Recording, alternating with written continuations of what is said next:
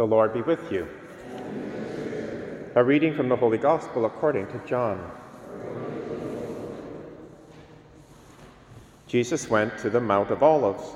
Early in the morning he came again to the temple. All the people came to him, and he sat down and began to teach them. The scribes and the Pharisees brought a woman who had been caught in adultery, and making her stand before all of them, they said to him, "Teacher, this woman was caught in the very act of committing adultery. Now, in the law, Moses commanded us to stone such women. Now, what do you say?" They said this to test him so that they might have some charge to bring against him. Jesus bent down and wrote with his finger on the ground. When they kept on questioning him, he straightened up and said to them, "Let anyone among you who is without sin be the first to throw a stone at her." And once again he bent down and wrote on the ground. When they heard it, they went away one by one, beginning with the elders, and Jesus was left alone with the woman standing before him. Jesus straightened up and said to her, "Woman, where are they? Has no one condemned you?" She said, "No one, sir." And Jesus said, "Neither do I condemn you. Go your way, and from now on, do not sin again." The Gospel of the Lord.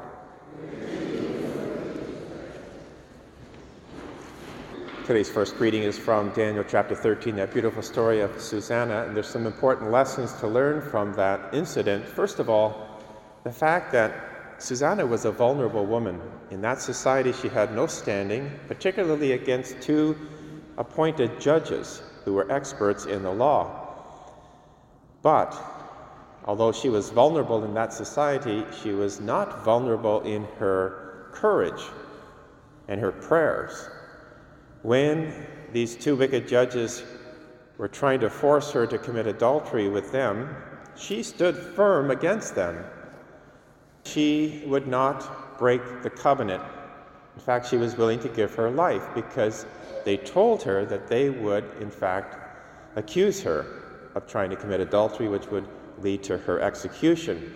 But she said, "I would rather die than sin." And that was the courage that this woman had. More than that, she prayed. When she was in that really difficult situation, she prayed, which was very important. She looked up to heaven. She kept her eyes on God, and she called upon the name of the Lord to help her.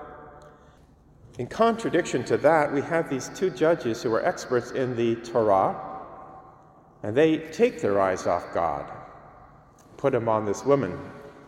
I quote from Daniel chapter 13, "Every day the two elders used to see Susanna going and walking about, and they began to lust after her.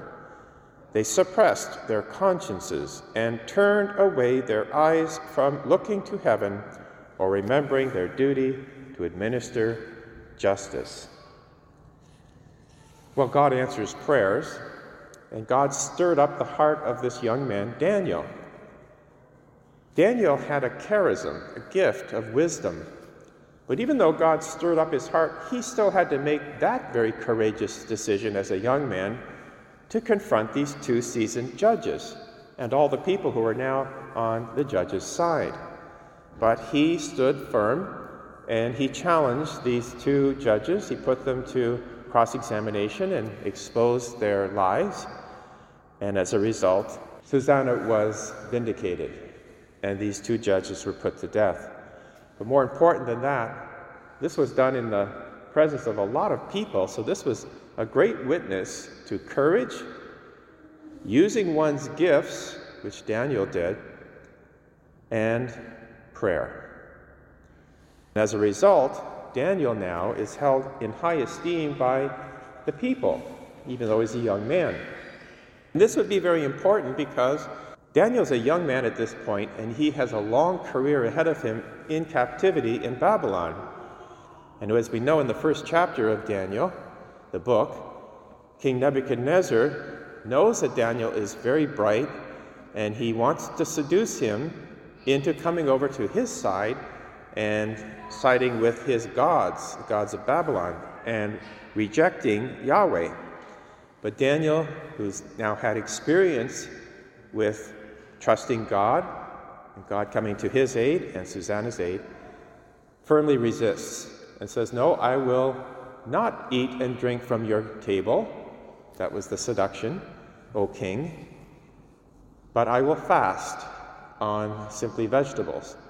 He made this bargain with the king's subordinate, Ashkenaz, that if he doesn't look as healthy as the other young men who do eat from the king's table, well, he'll have second thoughts. But of course, he knew God would respond, and he looks healthier than everyone else, and that's how he resists. That first resistance now paves the way for his greater resistance and stature in Nebuchadnezzar's eyes, because when he has very frightening dreams, God gives Daniel even more gifts, because Daniel chose to use the gifts that he had, the gift of wisdom, to defend Susanna.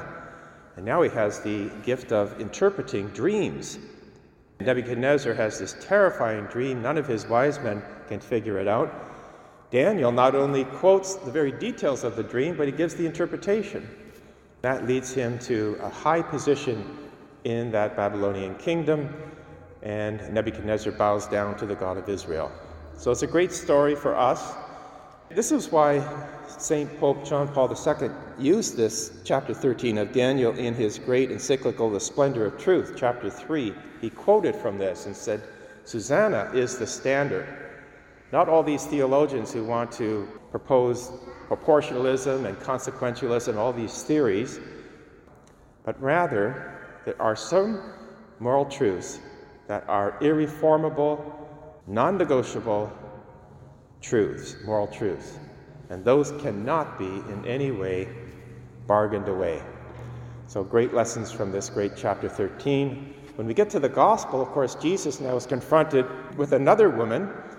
And although Susanna was innocent, the woman that Jesus confronted was guilty of adultery. But notice what Jesus does. He extends her not just justice, that's what Daniel did, but mercy. So mercy and justice now meet in Christ, and that's the progression of God's revelation. We're to do that as well, to mix justice with mercy in the way we deal with those who have offended us.